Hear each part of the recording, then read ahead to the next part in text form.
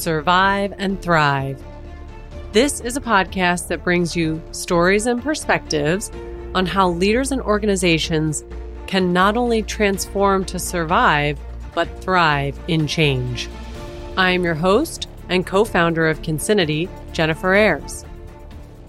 This season, our third season, we want to help our listeners learn how to positively influence the change they want to see in their organizations, how to minimize disruption, and even normalize the concept that change is usual. We plan to do this by exploring the 8 tenets or themes to drive meaningful, impactful, and sustainable change in an organization, and we covered these tenets in Season 2.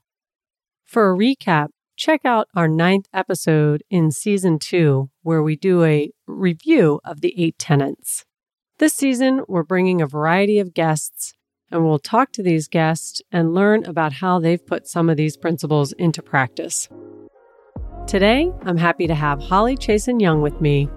Holly is someone that I've grown to admire in just a few short years, although it feels like I've known her forever, as she's what I would describe a kindred spirit when it comes to helping leaders realize positive and sustainable change. She describes herself as a customer whisperer, which I would love to hear all about in just a moment. Holly also describes herself on LinkedIn as the chief troublemaker or the founder and CEO of Wonderbolt Labs.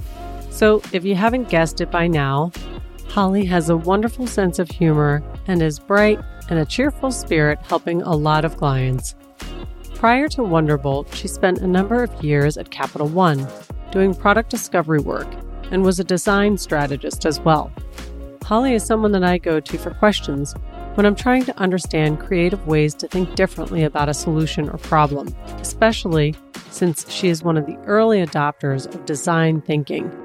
I think Holly has a wonderful blend of understanding what is needed to create positive change and a positive customer or employee experience. And she also incorporates how design thinking and change management can create that positive change. It's a brilliant convergence of skill sets. So, enough from me. Let's have Holly share her background. I really appreciate that. Thank you so much, Jennifer. I have a background in design thinking strategy, and I do like to combine that with organizational change management, instructional design, and facilitation. And so it is that convergence that you mentioned. And I started my company about 4 years ago because I wanted to use design thinking strategy and product strategy frameworks with different industries and different organizations who are looking to launch new products or services, improve products or services, tap into and boost their creativity, and just make work a lot more rewarding.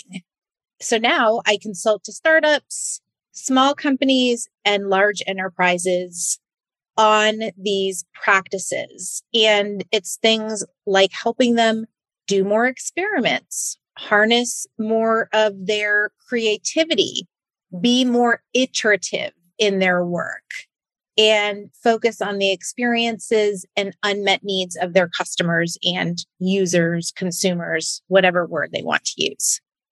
So I work in a fractional capacity for other firms. I love to work as a coach and a teacher. I design and conduct loads of virtual workshops, especially in the past 18 months. And while I have been focused mostly on design thinking strategy, I am looking to do more focus on how to amp up more creativity in how we approach organizational change. Ooh, that's interesting. First of all, I love the idea of bringing some of these tools that you have to the table to quote unquote, just make work more fun. Let's be real, we spend a lot of time at work. According to the Bureau of Labor Statistics, the average time spent working in 2020 was 7.7 hours. Out of all developed nations, the U.S. has one of the longest working hours. That 7.7 is just an average, meaning many more Americans have a longer workday than that. So I really love this idea of making work more pleasurable for people. Maybe in the future, work won't have to feel, well, like work. So I want to take a moment to step back and talk about design thinking strategy, what it is exactly, and what it can accomplish.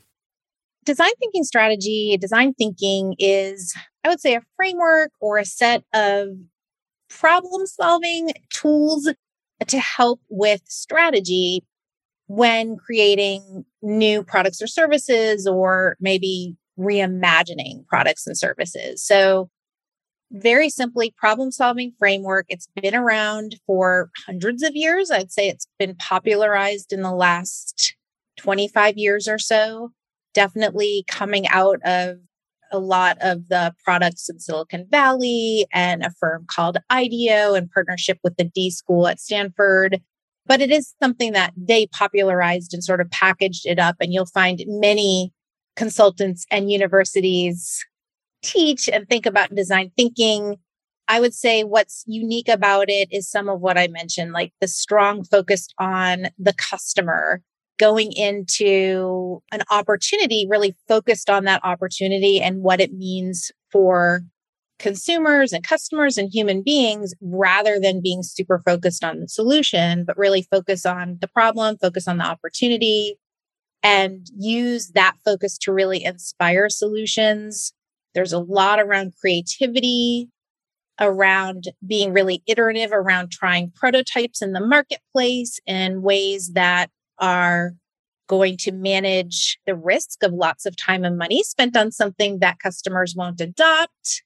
And then it's really being sort of like cyclical and dynamic and iterative with all these steps. So it's a continuous process of improvement. So it's really cool. I encourage people to read about it, to take a beginning workshop. There's tons of resources out there online and elsewhere.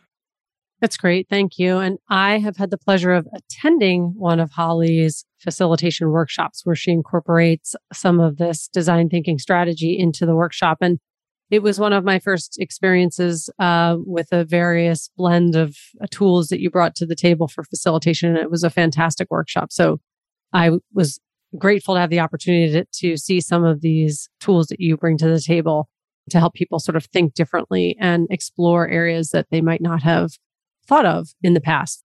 Something that Holly said that I gravitate towards is that this foundation of design thinking strategy focuses on the human aspect. I couldn't think of a time where this is more relevant than now. Now is the time to focus on humanizing our work experience. With this in mind, I wondered what experiences Holly has navigated in getting to a positive outcome with her clients through a change process. Yeah, you picked up on that human-centered thing, which is really important. There's lots of different flavors and varieties of design thinking. I don't get hung up on the exact methodology, but I will say that they are all, I think, intended to be human-centered, as you say, and that can be interpreted in a lot of different ways. But when you put another human being at the center of a solution, it does take on a different flavor than I think a lot of the work that we've done traditionally does. And in my work, I'm fascinated, as I mentioned, by this intersection of innovation, which design thinking is normally used for, and organizational change, especially in large organizations. This usually is what a lot of large enterprises call transformation, sometimes digital transformation, sometimes agile transformation. These are usually centered in tech organizations, which by and large, in my experience, have not engaged in or embraced change management practices by definition. And in my experience, I found they typically do not understand how it can help. And this is really to their peril. And it really fascinates and animates a lot of my work because of what we've been talking about, because I think there is a tremendous amount of creativity that's left on the table that isn't tapped because these organizations haven't figured out how to engage people and tap into their creative confidence. It's funny, I was just a few days ago talking with a coach in a large household name automaker who said he was a consultant or an outside coach for this automaker who had been doing transformation for over 10 years and they still hadn't figured it out. So think about that. They're consultants who have been there supposedly helping them drive one change or another for 10 years, and they're really still struggling with it. And to me, this represents kind of the worst of consulting because our business model should be about helping people change and get better, but not being air cover for a lack of progress. So I don't know the details. I'm making some assumptions here, but my hypothesis based on what I've seen is that a lot of this boils down to the fact that they haven't considered or addressed the people side of transformation. And that can lead to a lot of false starts. It really harms leaders' credibility. It sends a message that the change isn't for real, that it's not really important. And I think a lot of people get used to sort of waiting things out because they don't really want to change and they don't see why they should change. Keep your heads down and avoid the whole thing. So that's been my experience with too many transformations. And where the real underlying habits, mindsets, worldviews, whatever you want to say, of people in the organization are not materially changing, the labels may change, but the substance isn't changing. So I've seen this dynamic play out so many times, and I'm really, really motivated to stop that cycle. And I think being more human-centered is really one of the keys. I love that Holly said the labels have changed, but the substance hasn't. But circling back to Holly's experiences, I want to know what some of the challenges are for the companies she consults, and if they have overcome those challenges. Hopefully, it doesn't take every company 10 years to do so. Probably the biggest challenge is a little unexpected. And that is, well, maybe it is, maybe it isn't, but that is the internal confusion and lack of alignment towards what managing change really means. And oftentimes it has to do with a lack of clarity on who is actually responsible for quote unquote managing change. In a lot of places where I've seen transformation or a lack thereof, there's actually confusion about the changes and why they matter. And I've seen too many organizations do what I call clean up on aisle 7 method of change. And that's where there's basically no consideration given to the change. Okay. They just barrel through and they're going to deal with whatever consequences are there after the fact, like no matter how painful. And I think that this may be deliberate sometimes. It may be inadvertent sometimes. It's just that they don't know and they haven't seen effective change. And so it's just not something that they reach for in a lot of cases. In pinpointing communication as key, I couldn't agree more.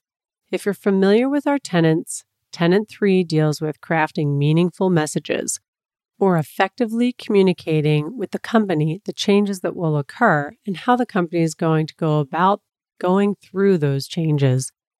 Even if you have the best change management strategy, it won't work if you just don't relay it to people. Holly expands on this. Another huge challenge that may or may not be expected is there is a lot of angst in organizations about whose responsibility it is to address or manage change. In other words, who gets to decide how the organization is going to manage and address the changes throughout a big transformation? There have been many times where the human resources organization might say, we've got this. Change is our responsibility. We're good. But it's questionable whether that's really true because they're dealing with a lot, right? HR is a very, very busy group in most organizations.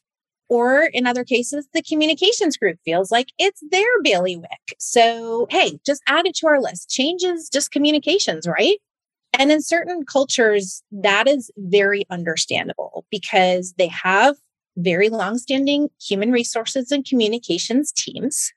And no one wants to feel like there's yet another group or department who's infringing on their scope and their territory and taking the credit.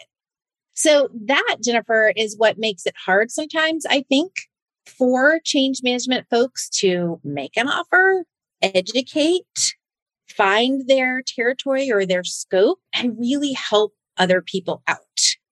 And it kind of keeps everyone in the dark, right? Because senior leaders in these cases don't have a clear vision about how to harness all of these teams together to drive change. So this is a comment on a lot of cultures, and I know it can sound pretty negative, but I think we have to be a lot more honest about these dynamics so we can shine a light on them, get better, really talk about them. I would love to engage in dialogue around this because I think that if organizations can sort some of this out, it becomes so much easier to approach change with the thoughtful care that it deserves. And I think we need to make leading change a much more revered and respected kind of leadership across organizations. Holly said there can sometimes be too many cooks in the kitchen when it comes to change management. It reminds me of Tenet 7, Building Resiliency. This tenet speaks to the idea that you can plan and build a change management function within the organization itself that can handle much of the planning, messaging, and execution for a variety of change programs. This sometimes can look like a business transformation office, an M&A function, a continuous improvement office, or simply a change management office. If you have a dedicated group that's focused on the task of helping the rest of the organization understand what change is happening and how they need to prepare for it or how they need to respond to it, then when change happens, the organization doesn't need to be in a panic or scramble. As unfortunately, new variants of COVID are popping up, I think we can all agree that there will be changes that continue through this fall and for years to come. Perhaps drastic or perhaps minor. With her unique background and experiences, Holly tells me about a time in which there was a difficult change for a company she was working with and how leaders handled it. I've definitely learned a lot. I've had some great mentors in my career who have taught me a ton about how to manage change. And as part of like a very large merger and acquisition that was happening within an organization where I was working, I had a chance to mentor with someone who had developed an incredible sort of repeatable toolkit for managing change. And one of the things that I loved about his approach is that it was all about centering leaders. And it was really all about how to be a support system for leaders who could then manage the change with their teams. And in this case, it was an actual site closure. It was a reduction in force. This site, I think it was several hundred people, would be closing down. There weren't any other real nearby locations, so that if someone had to stay in the area, they would be leaving the company. Some people did not. They were able to move, but many people were not. And so it was a really tough change. It was a process of working with those leaders and giving them the tools to get through the change curve on their own, but then giving them a set of super simple tools to practice with their teams to help them successfully cope with the change, get through their own change curve in one piece, and then move on to the next phase of their lives and their careers. And it's just a very simple but thoughtful toolkit. And it was about taking the time to connect with people, build trust, discuss this set of tools, and give the leaders everything that they needed to be able to put those tools into place. And so the leaders grew as a result of the process.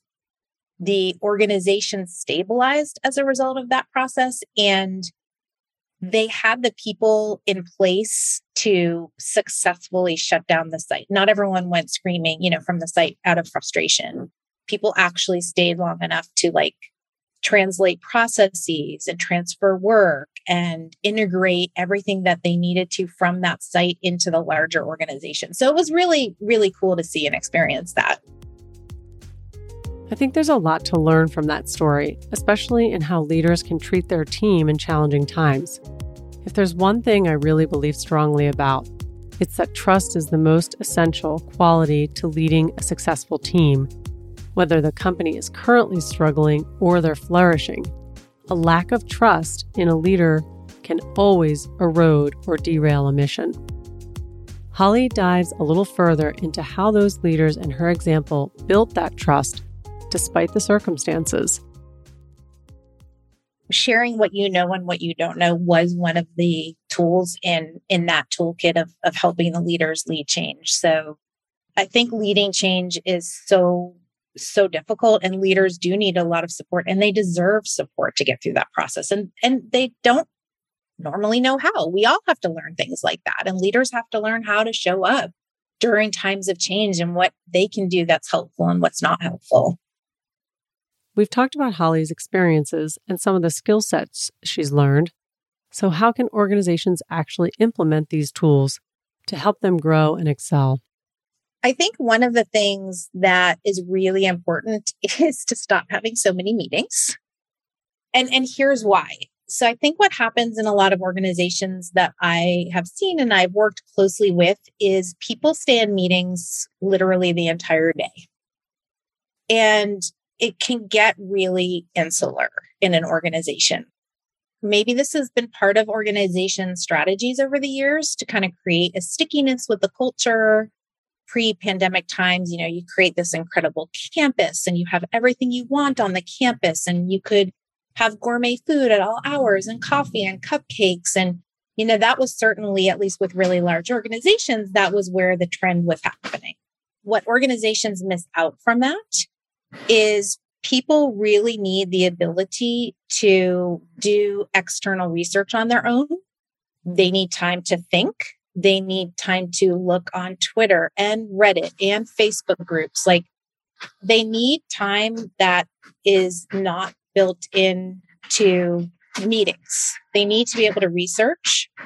And those are the kinds of things that I think organizations should allow their staff to understand some of the competitive threats out there, understand the industry trends, understand how that fits into their goals.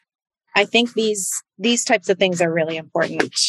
So true. And it reminds me of yet another important component, which is to empower people. And part of empowering people is to give people the headspace to think about something that they can do to create a better outcome for the organization. I couldn't agree more that there's sort of this expectation that you need to be around on Zoom all day. And when do people actually have time to think? Because that's actually when the magic happens. So thank you for sharing those thoughts. Appreciate it. I couldn't agree more about the magic. And it's so essential. And it's such a great opportunity, right, that we could take advantage of right now when many of us still working at home. And so I hope we can take advantage of that in organizations. Before we wrap up for today, I want to ask Holly, what are 3 things a leader can do to not just survive, but thrive and change? Jennifer, it goes back to something that you said earlier. And what I've seen is that because of some of what we've talked about, leaders can be in a little bit of a bubble when it comes to leading change. For whatever reason, they're not always seeing change as one of their priorities or main goals. If they then delegate change to someone else, whether that is a change management function or HR or communications or an external consultant, it's a pretty big problem because it allows them to sort of punt and a little bit abdicate their leadership. And I think this is a great opportunity where they can learn and grow as leaders and really shine. And so the 3 things that leaders can do that I think would go a really long way. First is just recognize that change is actually their job. Maybe the most important job, rather than a side of desk thing that is kind of out there and maybe they'll get to it and maybe they won't. So that's number 1. 2, I think talk to people in your organization, leader, and get to know them. So you mentioned trust earlier. You mentioned connection. I do think leaders need to connect with enough people at a deeper level to understand how do they view the current state? how are they likely to view change, and what do they need to be able to get to the end state or the promised land or whatever you want to call the future. And so I think it's related to that. It's sharing way more context about the business realities, the nature of the change, why it's important to change. I don't always think leaders are confident about some of that on their own first, and they need to be confident enough to then share and give all that precious context about the change over and over again. The third thing I will say is leaders need to go first, meaning they need to demonstrate in every way that they not only want the change to happen, but that they are making the change, embracing the change, even struggling with the change. So a lot of people need someone else to go first, and that needs to be leaders. And people won't trust change is real without seeing their leaders do it. And they certainly won't trust if they see their leaders like hesitating. I call it dabbling. Like they're not really sure where to place their chips.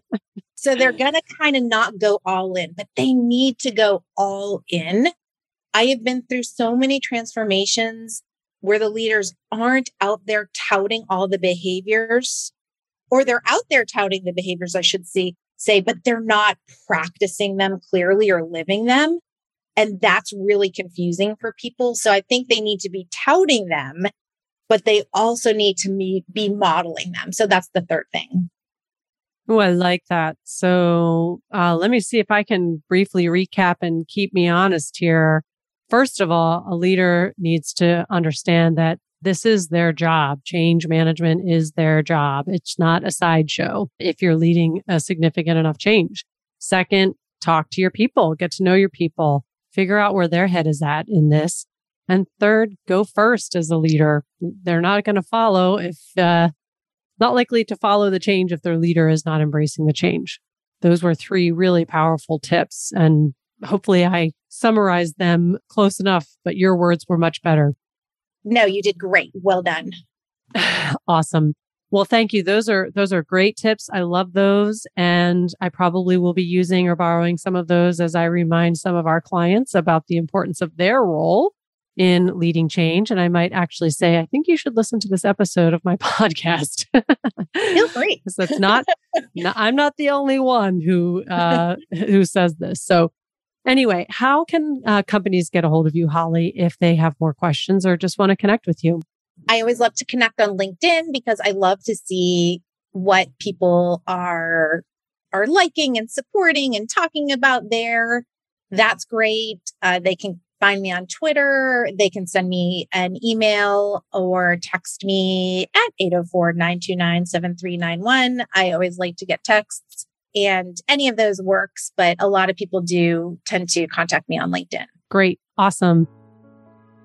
Well, it was awesome to talk to Holly Chasin-Young. I'm so glad that she was able to come on the show today. And actually, folks, if you mention this podcast to Holly when you reach out to her, she's offering a 10% discount on one of her super design thinking workshops. These are workshops that really can help teams with innovation and creative solutioning. If you want to learn more about design thinking in general and how to apply it in change management engagements, Holly's offering a free 30-minute consultation. Thank you so much, Holly, for joining us today. It's been so much fun to catch up with you. I always enjoy our conversations. Likewise, it was a joy to be with you and your audience, and I look forward to hearing more of your episodes. Oh, thank you very much. All right, everyone. Thank you for listening this week and joining our episode of Survive and Thrive podcast. Remember, at Concinity, we empower the conscious leader to realize positive and sustainable change. Until next time, don't just survive, thrive. Take care.